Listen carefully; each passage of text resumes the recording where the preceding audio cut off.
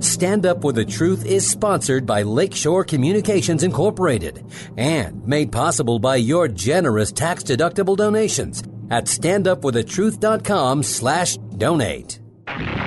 This is Stand Up for the Truth, a packed hour of challenging discussion addressing important issues and topics affecting Christians across the nation. Join the conversation via email at comments@standupforthetruth.com. Now, David Fiorazo. Good morning. David Fiorazo is off on our Tuesday morning. We're live here with special guest Dave Wager from Silver Birch Ranch and Nicolet Bible Institute. And we have lots to learn today about John the Baptist. He's gonna tell us how to grow in our faith. Even though he is in glory right now, we still get the opportunity to learn from John the Baptist. Dave Wager, if you would open us up in prayer, please. Let's pray. Father, thank you so much for your love, for your mercy, for your grace. Thank you for the opportunity we have to be here today in this country, speaking over the air. And we ask that your Spirit will guide us and direct us, and that these words will be preserved so that in the future those who might be somehow benefited from them would be able to listen to them. In Jesus' name we pray. Amen. Amen. Thank you, Dave. Well, Dave, we are always getting new listeners here to Stand Up for the Truth. Okay. So if you're new to Stand Up for the Truth, our guest today is Dave Wager. Dave, tell us a little bit about yourself for those people that have never heard of you. Who is Dave Wager? Well, boy, that's a tough one. I know who I am. I grew up in Chicago. My dad was a pastor. He was actually mentored by those who started the Awana Youth Association, and he was their first employee, wrote all their books, that kind of thing, and he was what organization? Awana Youth Association. Oh, yeah. No kidding. He wrote all their original books. He started their Olympics. See, I didn't know that. Yeah, he was a guy that was very instrumental, but he was a kid who basically was mentored by Art Rohrheim and Doc Latham, the two that the pastor and youth pastor of Northside Gospel Center, that actually started Awana. And because my dad's dad was actually a drunk and gone most of the time. Mm-hmm. So he came to Christ from some, excuse my expression, but some little old lady that basically told him he should go to Sunday school. How many little old ladies have led people to Christ, though? Well, she didn't leave. She just told him to get to church. And that's what they did back then. Yeah, and he did. And he became a believer. And then he started to get discipled, and he got involved in the youth work there. And that youth work eventually became Awana. And he was with them until the day he died. He actually started their foreign mission program. And then until the day he died, he was basically influential in there, either on their board or doing something. And he and Art Rohrheim, who was the really founder and director for years, just were best friends. And until Art died, I think he was almost 100 years old when he died. He was a dear friend of mine, would call and talk to me. And one of the ministries my dad started, I realized we were supposed to tell you who I was, exactly. not my dad. But one of the ministries he started was Silver Birch Ranch. He always wanted to start a camp in Wisconsin because he believed that every local church should be involved in camping for evangelism and leadership training. So he actually started several camps. His first camp he started was in the southern part of the state called Phantom Ranch Bible Camp. And that was when he was with Midwest Bible Church in Chicago. And then he was with Emmanuel Bible Church in Berwyn. He actually was in Lawndale area for a while in Chicago. And during that time period, he started Silver Birch Ranch. And then when... That was 1960? 68. 68, It was the okay. first summer. 67 is actually when he purchased the camp. He walked the grounds and saw the grounds and purchased it with a borrowed down payment. And just went back to his church and said, we started a place. He was a very visionary kind of guy. And so I went to Wheaton College, graduated, taught school for 3 years while I got my master's, and really felt led to move up to Silver Birch Ranch and start the year-round work. So there were 6 of us who all quit our jobs, moved up north, and started the year-round work at Silver Birch Ranch. And now it's just about 40 years later, and we're still there, and God is still working, and the programs have developed to where there's summer camp, year-round retreat ministries. We minister to schools. Nicolet Bible Institute has developed where it's a 1-year college program that allows people to know the Bible and learn how to die to themselves. We have a program, Wolf River Refuge, and then we have some podcast programs that can be found if you go to our website. So that's Relate 365. That's or is that on Relate365.com. Okay. Yep, we have a studio right on grounds. And so we're excited about what God's doing there and keep pressing forward. So I'm the president of that ministry, and that's, I guess, who I am. Did I answer your question? Sort of. So how often does your camp have events? Well, it never stops except for between Thanksgiving and Christmas, it's kind of quiet. And usually on Mother's Day, it's kind of quiet. And usually at Easter, it's kind of quiet. Other than that, in the weekends, we can have up to 300 people. And the college is always there, Nicolet Bible Institute. In the summer, we feed about 400 a meal from Memorial Day to Labor Day. And various church groups and various youth camps go on, and they can check all that out at silverbirchranch.org. How many people do you have on staff there? We have 20, I think. I know I'm in charge. I should know this.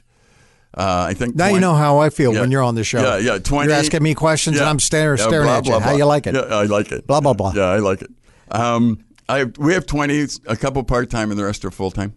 But the camp is mostly ran by, because I've been to a couple of your men's retreats and some church events, because you work with churches, right, for their men's retreats and marriage retreats, right. and we have our own. Yeah. So, in fact, this last weekend there was a men's retreat up there, and 6 men came to Christ, and I was speaking to them. It's just when you see a man in his 40s, 50s coming to Christ, it's just a thrill, because those are ones that those are hard to talk to about changing their life and changing what they think. And so I was just thrilled to be a part of that this weekend. And it was a church group that came up. They came up, and basically I spoke, but they came. They just asked me if I would speak, and I happened to be there that weekend, so that worked out well. And so that's how it's used. We like to develop the church. We're not the church. And we still remember. In the summer, boy, I tell you, I honestly believe that anyone that's got a young person in high school, they should send their high school young person to a place like Silver Birch Ranch, have them work for nothing for 4 to 8 weeks, and just learn to work and learn to give and learn to serve and be in a place where they learn the Bible at the same time. They'll develop friendships like you would not believe, and they would also be in a position where God could really speak to their hearts, because you get them out of their cities and out of their normal comfort zones for the summer. Away from their devices, their friends, and the it's really, negative influences. It can be very powerful. I bet you see a lot of returning faces. Oh, we do. We do. Because I know that once I went, I think the first time I went there was a couple of years ago. We did a Return to the Word retreat for Q90 listeners. Right. And I was just, there's so much to do. I got to say this. There's so much to do. You got all of these activities to do, and I don't even know what they are. Yeah. Because the teaching was so powerful, I had to go back to my cabin and just reflect and study and pray. Yeah. But, I mean, you got shooting and horses and canoes and all that other. That's the fun thing. When I first started years ago, I really didn't know what I was doing. I was trained in education. I was a teacher. I taught 5th grade for 3 years. And I've been at camp all my life, so I understood camping. But I really asked God to give us – I pray for 4 things that it would happen, and I still pray for those 4 things. And the number one thing is that we're effective at our mission.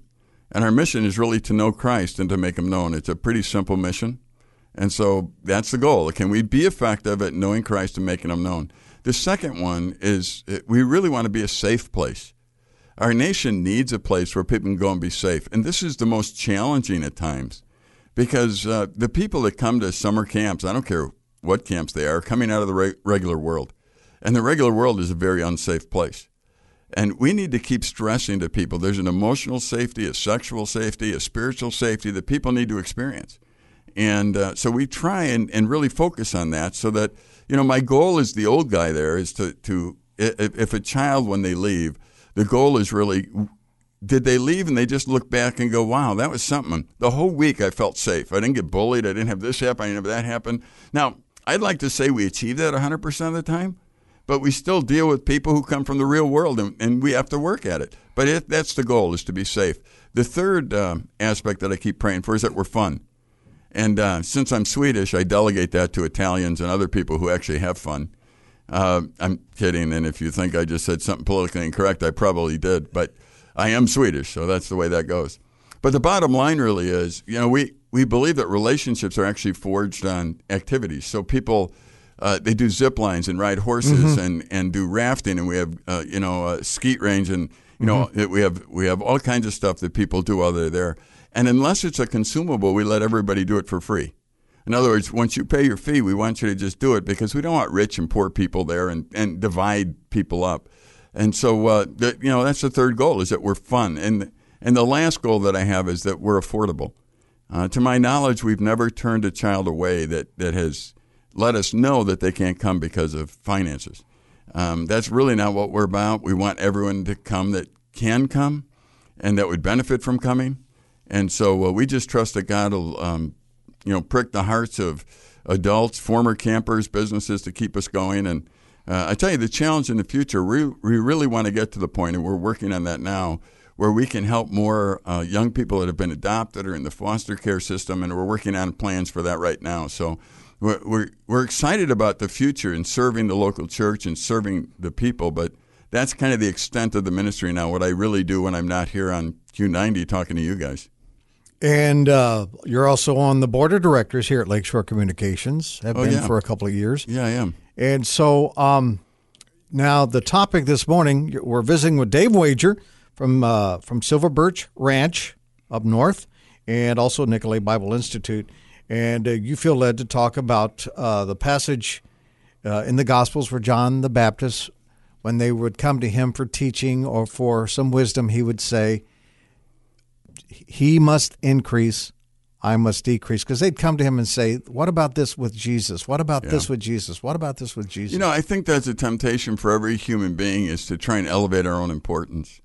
The truth is, when I used to speak years ago, and now I speak from my iPad, so I don't really have a paper copy with me often, but when I used to, I would open my Bible, and in the front of my Bible, I used to keep a picture of a donkey.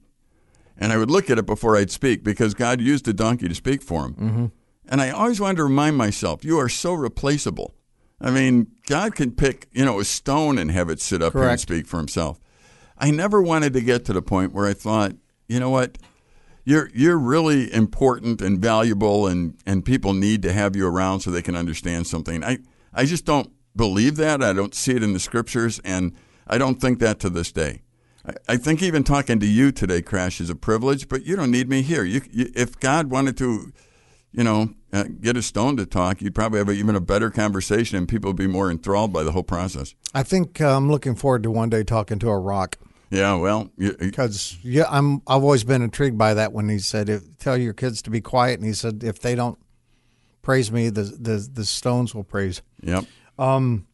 But back to, have you ever been, when you were talking about, you look at this donkey, I'm fascinated when I hear teachers say, Holy Spirit, speak through me. Have you ever been in a situation where you're going, I'm not feeling it today.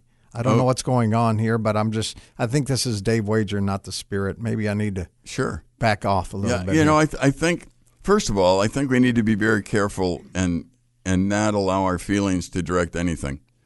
I think we really need to think it through, and it's really hard to sometimes really know what God is doing. But I tell you what's interesting to me is there are times where I speak, and I know what I said, and I meet someone afterwards, and they look at me and they thank me and say, boy, that was profound. I say, every once in a while I'll say, what did you hear? Mm-hmm. And they'll tell me, and Crash, for the life of me, I don't think I said what they heard. I'm thinking about how they were touched by something. I'm thinking that wasn't even one of my points. Let me write that down because I'll use that next time. Yeah, you know what? I mean, it's like, well, where did you get that from? It's amazing to me that as I speak, God could take the words that I say, and he can use them any way he pleases to use them. And I think in some people with their backgrounds and the things in their life that are happening, I might say one thing and they're thinking something, and God starts to spin it around in their brain. And because they're in that environment where they're wanting to learn and they're subjecting themselves to wanting to learn, I think God speaks to their heart. So I think there are times where God shows how minimal I really am in the whole process, that if I'm willing to get up there and speak. Now, there are other times where people have said something, if I ask them what it is they're thinking about, it is exactly what I said, and God used that. So it's just interesting to me that God is looking for those who love him, who are his children, who will talk about their love for him and their journey in this relationship with him. Now, did you have a quote or some scripture that you wanted to share? Well, you know what? I just want to ask you a question, or not a question. I want to say, the most important things in life are relationships, right? Okay. So relationship, when Jesus is asked, what's really important, he said, love the Lord your God with all your heart, soul, mind, love your neighbor as yourself. So those are relational things. And if people have listened to Stand Up or Young or Old or any of the other stuff that we do, they realize I often say, you should never love what you should use and don't use what you should love. So you don't use people, you love people. You don't love money, you use money. And that's just a general rule. But relationships, a lot of people are looking for love. They're looking for a relationship. And what I would like to suggest is that relationships are forged. They're not found. You don't look and say, oh, now I have a relationship. I found a relationship. No, you forge relationships. You go and your relationships will be at different levels with different people. Because what you're doing is you're constantly asking God when you see people, what do I need to do for this person? What do I need to do for them? What do I need to do to make their life all it can be? And you begin to look how you can invest into the lives of people around you. You look at how can I reflect who Jesus is so that they could understand who God is. One of the greatest challenges today for young people is that they have examples of what it looks like to walk with God. They need examples of what marriages look like that are Christ-centered marriages. They need examples of what generosity looks like. They need examples of what kindness looks like. Because they're growing up in a world where they are totally confused on so many areas of life. And they're confused because they're listening to the winds out there. If you watch the news right now, Crash, and you're watching what's going on in Washington, D.C., you're watching, how much of life makes sense? It just looks like people are arguing and hating each other, and there's no right and there's no wrong, and everybody's trying to prove their point.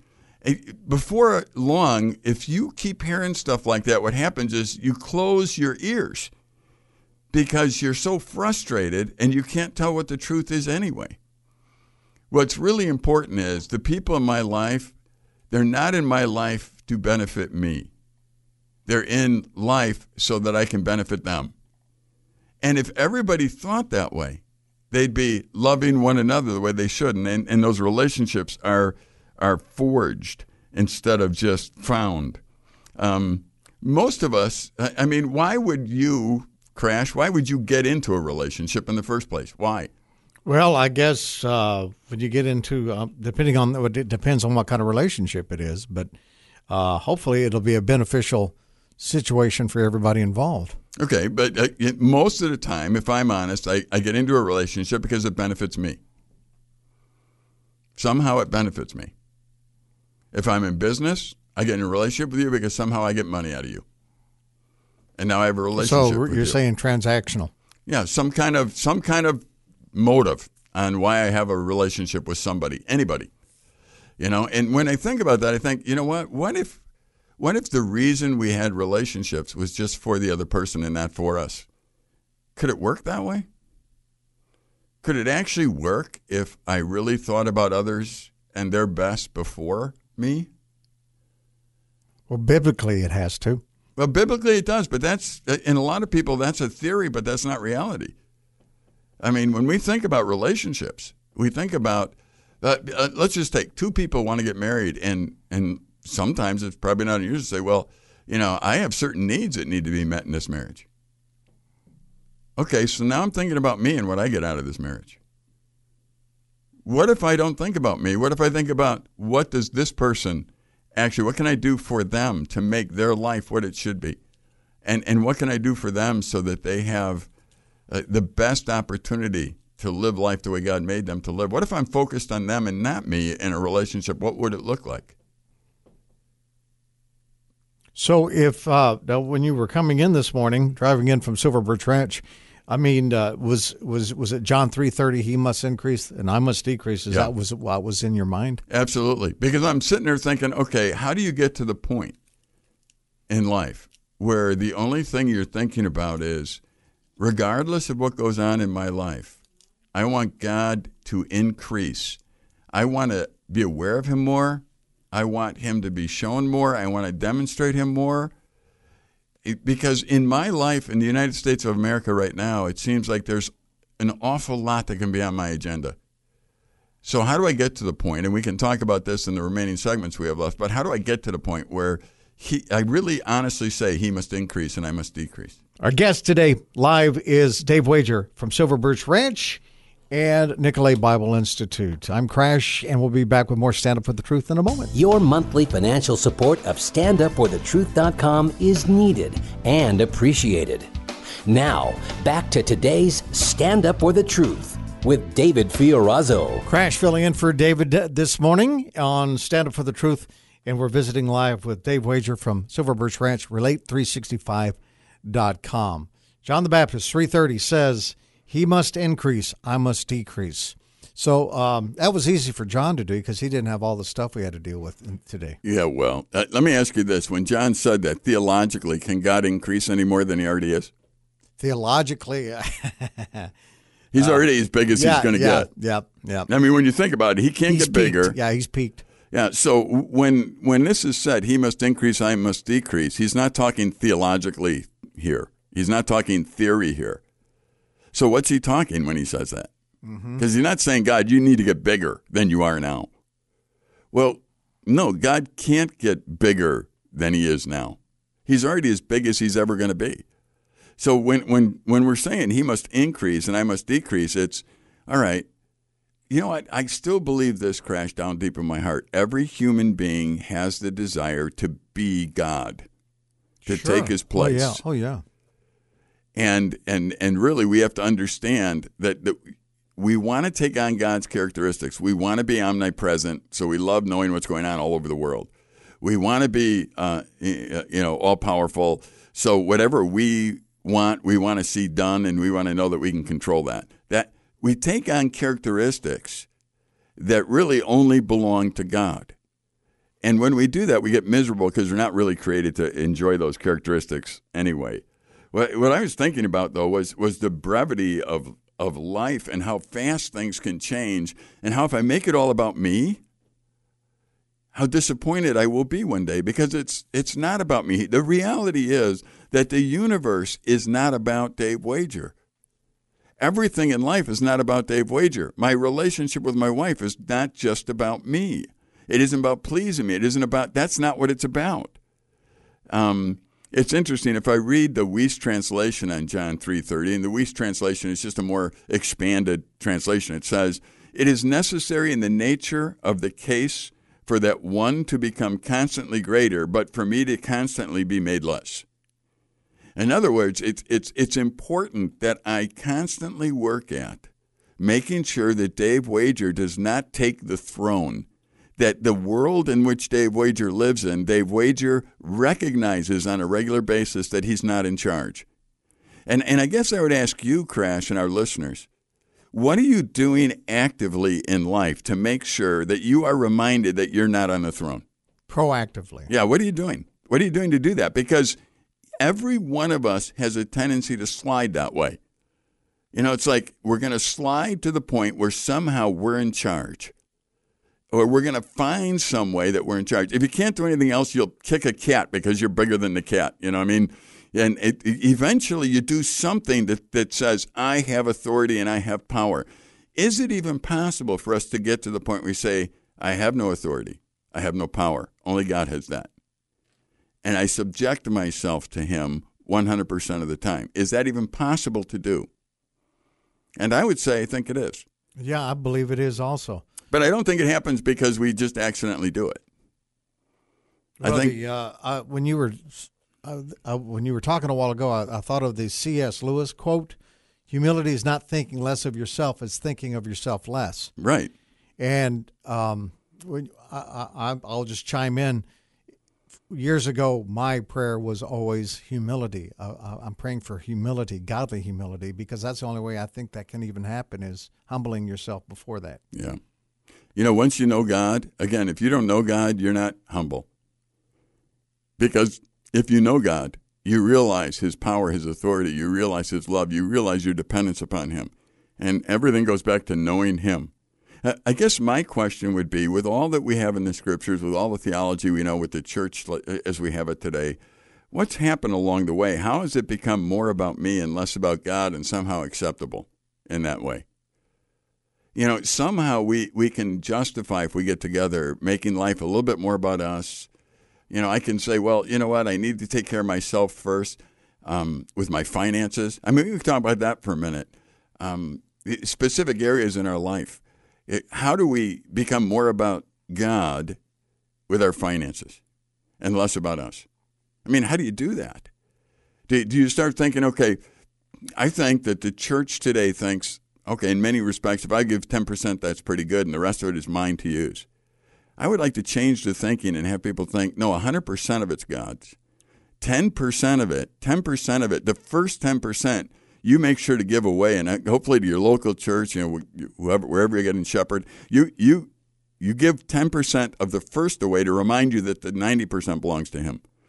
And then you ask God, and some of that 90% will probably be there to buy your food. Some of it will probably be there to put a roof over your head. But if it's really all God's resources, and you're really trusting God, the question comes down to what you actually have faith in. And how do you make your life more about who God is and his love and showing his faithfulness to you and less about you? This doesn't usually happen when you've got money that you trust. I've often been asked, Crash, about how much money somebody should have put away, whether it be an organization like Q90 or whether it be how much money should we have put in the bank. And you know what? I don't know why anyone asked me, because my answer is always the same. I don't know how much you should put away. Because I'm Dave, I'm not God. I don't know the future. I don't know what he's got planned for you. I don't know why he gave you the resources. But I promise you this, he didn't give me resources or you resources so that we could be self-indulgent. That's not why he gave them to us. He didn't give them to us so that we would not trust him, but we would trust the money. So if I trust the money at all in my life, or the resources, whatever they might be, if I trust them, then they're out of place. They have become what's increased, not God. They've increased in value, they've increased in numbers, and they've increased in how they influence my life.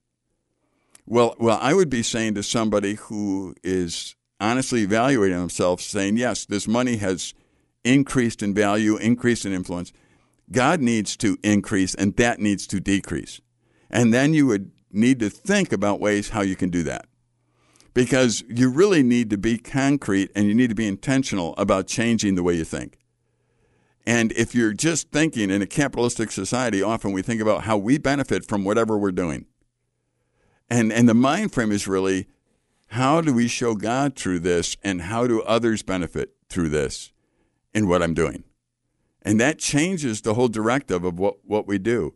So I keep wondering, what is it in the United States of America especially that keeps us from making God more important and us less important? And maybe my mind works at a really weird level.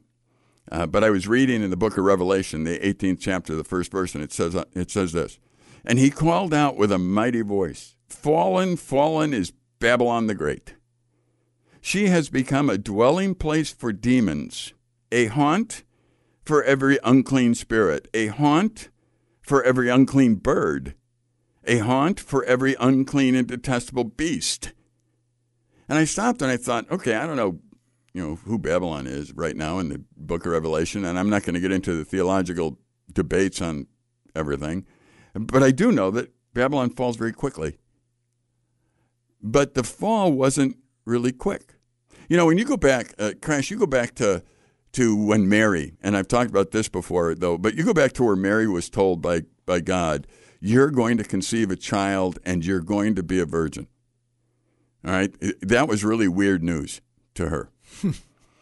And when you go back to that, one of the things that's said about Mary is she pondered that in her heart. All right? She thought about it. If you really expand that out, what she was doing was she was guarding it. That would be almost a better word than pondering it. She was guarding it. In other words, where did she get that information from? When she was told she was going to be pregnant by the Holy Spirit, who told her that? Or the angel. Okay, so that's God's authority, right? Mm-hmm. So think about it for a second. She comes out of that, meeting with God, whatever you want to call it, and she goes out and she tells people, I'm a virgin and I will be pregnant. What do you think everybody's going to say to her? Where's the stash? Yeah, yeah, no one's going to believe her. So you know what she had to decide from the beginning? She had to decide to guard what was given to her, entrusted to her. She had to decide to think about it and guard where that came from. In other words, she had to limit listening to other smart people. She had to limit that. Likewise, another time it's used with Mary is when Jesus, remember when he was a young man and he went and they left and he was still in the temple and they had to go back and get him. And he was talking about, I was about my father's work and all that kind of good stuff. Well, there again in that passage, Mary basically pondered those things that he was talking about. What she did again was guard them. She realized that what he was saying was true. Now, the rest of the people around her might be saying, you got to spank the hide off that boy. He shouldn't be doing that in the temple. I'm sure there were people around her that were giving her different advice other than understanding what Jesus actually said. And I'm sure when she became pregnant by the Holy Spirit and the rest of the people saw it, we know that because of Joseph and how he had to be convinced as well, that the people of her day would not accept what she just said. So she had to guard what was said, the way it was said. She had to guard it. She had to think about the source of it. One of Satan's great tools in our life is to get us to think about things that are contrary to the truth. No matter how he gets us there, he doesn't really care. We're not a people who necessarily value guarding the truth. So you got to love Stand Up for the Truth program as we talk about guarding the truth. We're not a people in general. And here in Revelation 18:1, I circled some words. I circled the word dwelling place for demons. Somehow Babylon had become a place where satanic thought process and demons were comfortable. And here's what we know throughout all Scripture. Demons are never comfortable in the presence of God. So Babylon was not being led by God. It was not a place where God was honored. It was not a place where he increased. I look at our country right now, and honestly, Crash, there are so many evil, demonic things that are going on in it. I'm politically incorrect, I know, but the idea of abortion, the idea of marrying anybody they want to marry, the idea of more than two genders. These are evil things. And a nation that starts to accept those things is going to be in trouble because it becomes a place where demons are comfortable dwelling. And we can't be that place. We need to be a place, if you want a fun study, go through the New Testament and follow Jesus around in the New Testament and watch when demons were around. What happened? Yep. Man, they went nuts. First of all, they always acknowledged him as God. Yep. He tried to shut them up. Yeah. And then they needed to do something. And wherever they went, it was not good. Remember, it's like they came to him, can we go into those pigs? Sure. Boom. Pigs run off a cliff. And by the way, that cliff was pretty far away. So those pigs had to run a long way and then fall off the cliff. The demons made their life miserable. I think that one of the things that we have to do in America as Christians is we need to guard the truth like Mary guarded it. We need to ponder and know where it came from. Look, it came from God, the genders. In the beginning of the Bible, where it said, and God created a male and female, that came from God. We need to understand that's what he said and guard that. I don't care what anybody else says. It doesn't matter what society says. It doesn't matter what psychology says. It doesn't matter how you feel. Yeah, it doesn't matter. What matters is you got to guard the source where it came from. And God's the one that said he created them male and female. There's a distinction there. And if we lose that, Crash, what we lose is the idea that different roles are acceptable, they're good, they're right, and we're all created uniquely. I was created a male. I wasn't created a female. My wife was created a female. She wasn't created a male. We are different. We have different roles. We do different things. We think different ways. This is good. We're not talking about either one of us being better or worse. We're talking about us being different, and God made each one of us different. But he didn't make 38 genders or however many people are trying to pass off right now. He made male, he made female. So what I have to do when I hear that stuff, I want to turn it off. I don't want to start filling my head with all the logic and all the ideas. I need to ponder what God said, just like Mary did. She had to, when people started to tell her, oh, you can't be a virgin. I imagine she got told that enough where she might have been thinking, maybe I'm not a virgin. Maybe something happened to me while I was sleeping. No, God said, you put it back in the perspective that you have. God told you this is what was going to happen. And it happened that way. And when you start to doubt it, you need to go back to the source and say, no, I'm guarding that piece of information. That information cannot be changed. And the information right from the beginning of the Bible where God made male and female, it cannot be changed. That is not something that we change.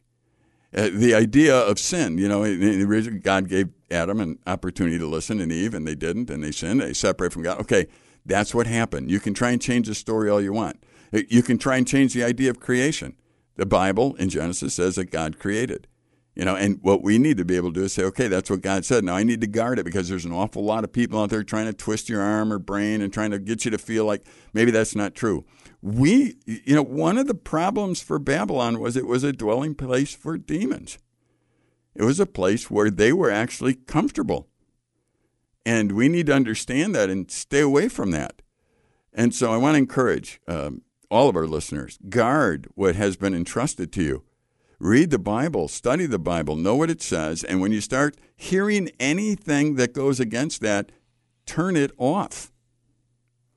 So it is, he must increase and I must decrease. So that is guard our thoughts, guard our God's truth from what the world is telling us. That's what I'm talking about.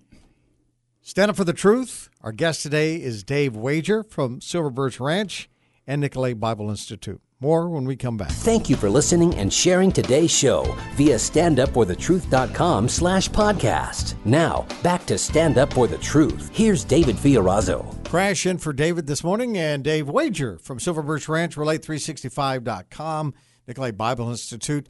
Topic this hour is he must increase and I must decrease. And so we've been sharing some scriptures, Revelation 18:1. I haven't spent too much time in that one. That's No, well, you know what?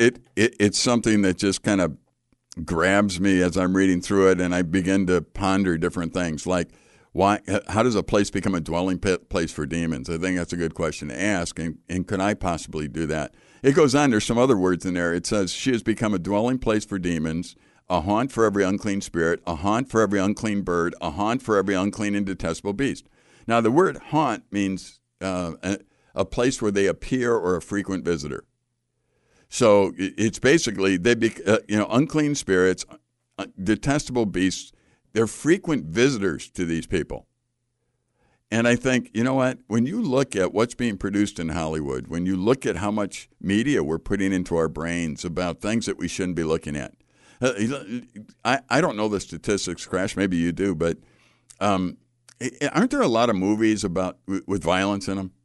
Well, I'm sure there's a few. And television programs. I can't tell you the last time I watched a movie. Yeah, the bottom line really is, you look at our country, we have problems with people wanting to shoot each other and make some kind of dramatic statement or whatever. And then you look at the movies and And video games. Yeah, and video games can a video game be out there and not be violent?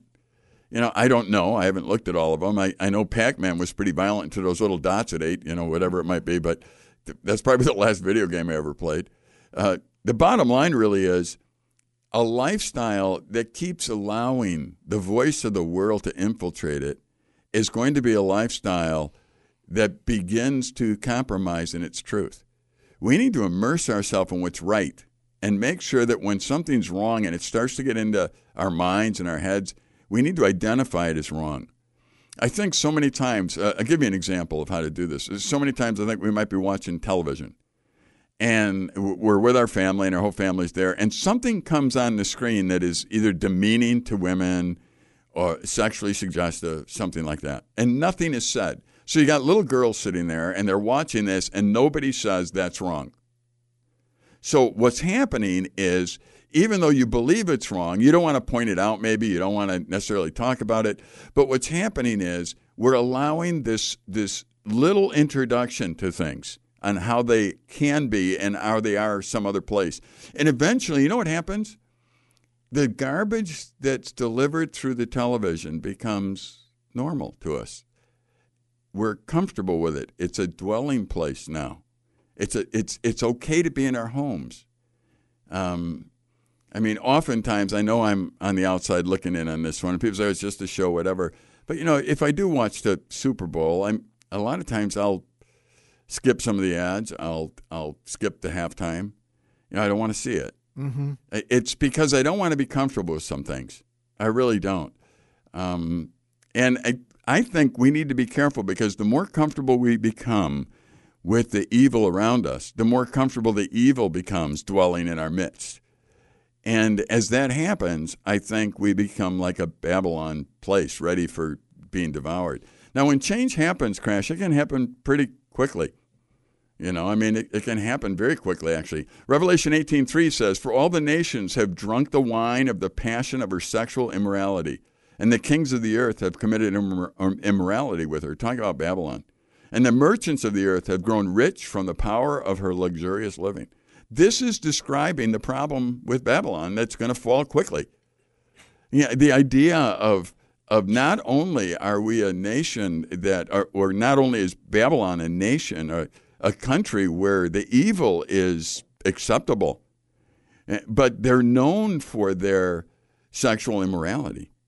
They're known for what goes on there. When you look at the United States of America, man, the pornography issues, the sex trafficking that can happen, the homosexuality movement, you just look at all the perversions that can take place. And yes, I did use the word perversions, and that's becoming normal in our culture. And it's like Revelation 18:3 is talking about us. The kings of the earth have committed immorality with her. You know, they use us to justify their laws or whatever it might be. And the merchants of the earth have grown rich from the power of her luxurious living. There's those that begin to worship the money and go where the money is, and the money is what is important. The fourth verse in the 18th chapter, "Then I heard another voice from heaven saying, 'Come out of her, my people.'" See, there's the answer. Don't dwell in that stuff. Don't allow that. You know, I really think that when you see something on television that's not right, turn it off. When you hear something that's not right, mention it's not right, especially if there are kids there. That's not right. Dave, that is, when you were talking about guarding and stuff, and I have to chime in that it's something in our home when we are watching TV or whatever, and we will have those discussions. And just last night, there was a show that my wife used to watch every Sunday. And Sunday is our prayer time, family prayer time, right before we start the week off. And we had to put it off for an hour because it was called The Rookie. And she just loved watching a show about a rookie cop. Okay. She was really into that. It was just something she wanted to do. And I decided, okay, Sunday nights, it's going to be The Rookie. She'll even turn off a football game. Sure. And so Sunday night, I said, we got to get home so you can see The Rookie. She says, I'm not watching it anymore. And I said, oh, why is that? Oh, reruns? She said, no. She said they had a recent episode where two men kissed on it. She said, I'm done. And I was really blessed by that. I high-fived her. I went, because, Dave, you have to know how much she was really into that show. Sure. And she said, that's it. Stop. And she stopped watching it. Yeah. And it's because we had those discussions. Is this something we need on in our home? Yeah, maybe a TV commercial when I'd like, why did you turn off the TV? I'm going, I don't need that in my home. Yeah. You know, somehow people who get to where they're hard to the Spirit of God and they're making their lives increase, somehow you got to get to where the evil is normalized. Somehow you got to get to where it's in your head. Well, look at the drag queens. Right. In the school libraries, Right. kindergarten libraries. Well, Revelation 18:4 says, "Come out of her, my people." Don't be in that influence. And then it goes on to say, there's a comma after my people. And it says, "Lest you take part in her sins, lest you share in her plagues." You know, there is a penalty. Yes. When you live as you're not supposed to live, there is a problem down the road that you will encounter. And it's the same problem as the godless will, because you're embracing the same thing. And it's important that you understand that. If you go on and read the 5th and 6th verse, it says, "For her sins are heaped high as heaven, and God has remembered her iniquities. Pay her back as she herself has paid back others, and repay her double for her deeds. Mix a double portion in her, in the cup she mixed." Just going on and looking, it said, look, life isn't really complicated. Evil makes life complicated. A good life, a right life, a decent life is not complicated. Because I am not about me if I'm living right. I'm about the people around me. I am not going to sit there and allow entertainment to come on into my home that demeans women, that has sexually suggestive things. I don't know how many people tell me, "Oh, Dave, it's just make-believe." Yeah, I know. That Satan's looking for a way to get into your brain. One of my favorite books to read, have you ever read Pilgrim's Progress? No, I have not. Okay, well, it's not Pilgrim's Progress, so good. That's not the one I'm talking about. I'm talking about the other book that Bunyan wrote, which is called The Holy War. It is one of the best allegories I've ever read, ever. It's just so accurate about the spiritual battle that goes on in the life of a believer. And in the Holy War, Satan tries to gain access to the town of Mansoul. And just that beginning part of the dialogue is worth reading. Because Satan can't get access to the town of Mansoul. I think his name in this book is Diabolus. But he can't get access to Mansoul without the insiders opening the gate. There you go. That's how he gets access. And there are only 5 gates. There's the eye gate and the nose gate and the ear gate and the mouth gate and the field gate. Mm-hmm. Those are the 5 gates to the city. There's only 5 ways in. You know, I compare it to my father-in-law was a family doctor, one of the old-fashioned kind, and he used to actually make house calls. And I actually have his bag at home, which is kind of fun. And one of the things I would ask him, when he practiced medicine for like 100,000 years, I asked him, he didn't get sick while he practiced medicine, but he's around sick people all day long. And so I asked him, I said, "Well, why don't you get sick? I mean, everyone else are coming home from school, they're getting a flu, you know, you go to work, you come home. Why don't you get sick? Everyone that gets sick goes to you." He says, "Because I wash my hands." I said, "No, really." He said, "Dave, just think about it for a second.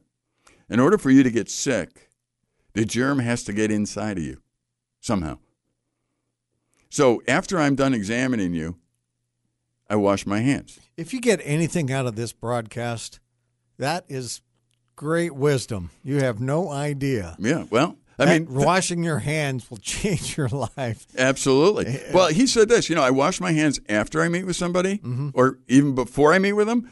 Then I wash my hands after. Then I go into another room, and before I meet with them, I wash my hands again. And he said, I probably wash my hands 1,000 times a day. But he said, "Dave, I want you to remember this. The germ, as it gets on your hand, you have to rub your eye, pick your nose, put it in your mouth, put it in your ear. Somehow, that germ has to get in your system. And if you eliminate that possibility, you eliminate most diseases." And I thought, oh, it's that simple. So now, actually, at Nicolay Bible Institute, I always tell the students, if you get sick, it's because you put your finger in your nose. So stop it, or in your mouth, or in your ear. And better yet, wash your hands. And whenever we've had a flu go-around camp or something, I usually go and I start giving the counselors, a spray bottle, some antiseptic, wipe all the doorknobs down, tell your people to wash their hands.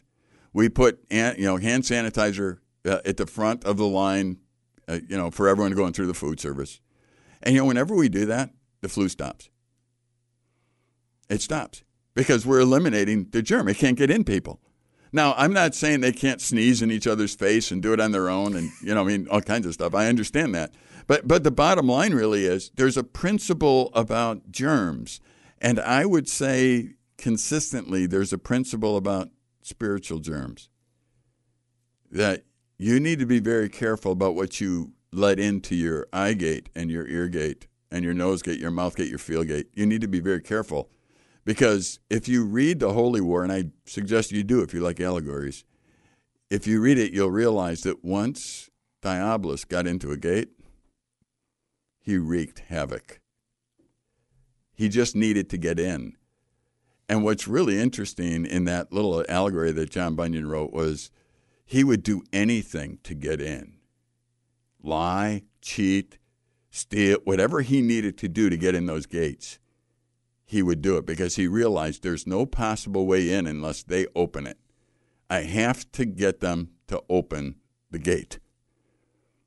I hope that our listeners would think about that when they're watching television or listening to something, podcast, YouTube, media is on, news reports. I think the minute you recognize something that is going the wrong direction, we don't need to normalize that. What we need to do is expose it as wrong, and that's why confession is important, because part of a confessional process is saying, I'm wrong. I think another part of a confessional process is saying, that's wrong. I'm not going to watch that. It's not that it didn't already get out there, but it's important to acknowledge immediately that it's wrong, because that is what allows us to stay healthy. And if not, then what's going to happen is we are going to be in trouble. The 7th verse of Revelation 18 says, as she glorified herself and lived in luxury, so give her the like measure of torment and mourning, since in her heart she says, I sit as queen, I am no widow, and mourning I shall never see. Most people don't realize that they're not in charge, and they keep putting themselves on the throne of life, keep believing they're in charge. You can just look around and you can see how many times a day the unexpected happens to somebody. I mean, recently we saw the tragedy of Kobe Bryant and his helicopter going down. And you think, well, man, the guy was young. He had a family. He's like, well, yeah, nobody planned this. This wasn't how he thought he'd start his day. This is realistic, unfortunately. And I think all of our hearts are broken because of the realistic thing that happens in life, and it could happen to any of us. He must increase, I must decrease. John 3:30 is our topic verse this hour, and we're going to be wrapping it up in just a moment. Stand Up for the Truth, a ministry of Lakeshore Communications Incorporated. Keep the discussion going on social media. Stand Up WI on Facebook and Twitter. Now, we wrap up today's Stand Up for the Truth. Crash hit for David Fiorazo. Dave Wager, our guest today. Dave, encourage parents with children that are exposed to things of the world. How can we encourage them? They need models. They just need models that they love and respect. They may not agree with you all the time, but they need to see it modeled or they'll never do it in the first place. All right, Dave Wager, Silver Birch Ranch and Nicolet Bible Institute here. And let's see, I'm not sure who's going to be in, but I know David Fiorazo is going to be back on Thursday with a new show here on Stand Up for the Truth. How can folks get in touch with Dave Wager? They can go to silverbirchranch.org or nicoletbibleinstitute.org and just get in touch through the website page. And also Relate 365. Relate365.com is where all the podcasts are. And so you got Silver Birch Ranch, Nicolet Bible Institute, Wolf River Refuge, okay, and Relate365.com. Crash, and for David Fiorazo, thanks so much for listening to the broadcast today. Please, when we post the podcast, share it with others that you think will be able to benefit for that. Keep standing up for the truth, for those things that matter.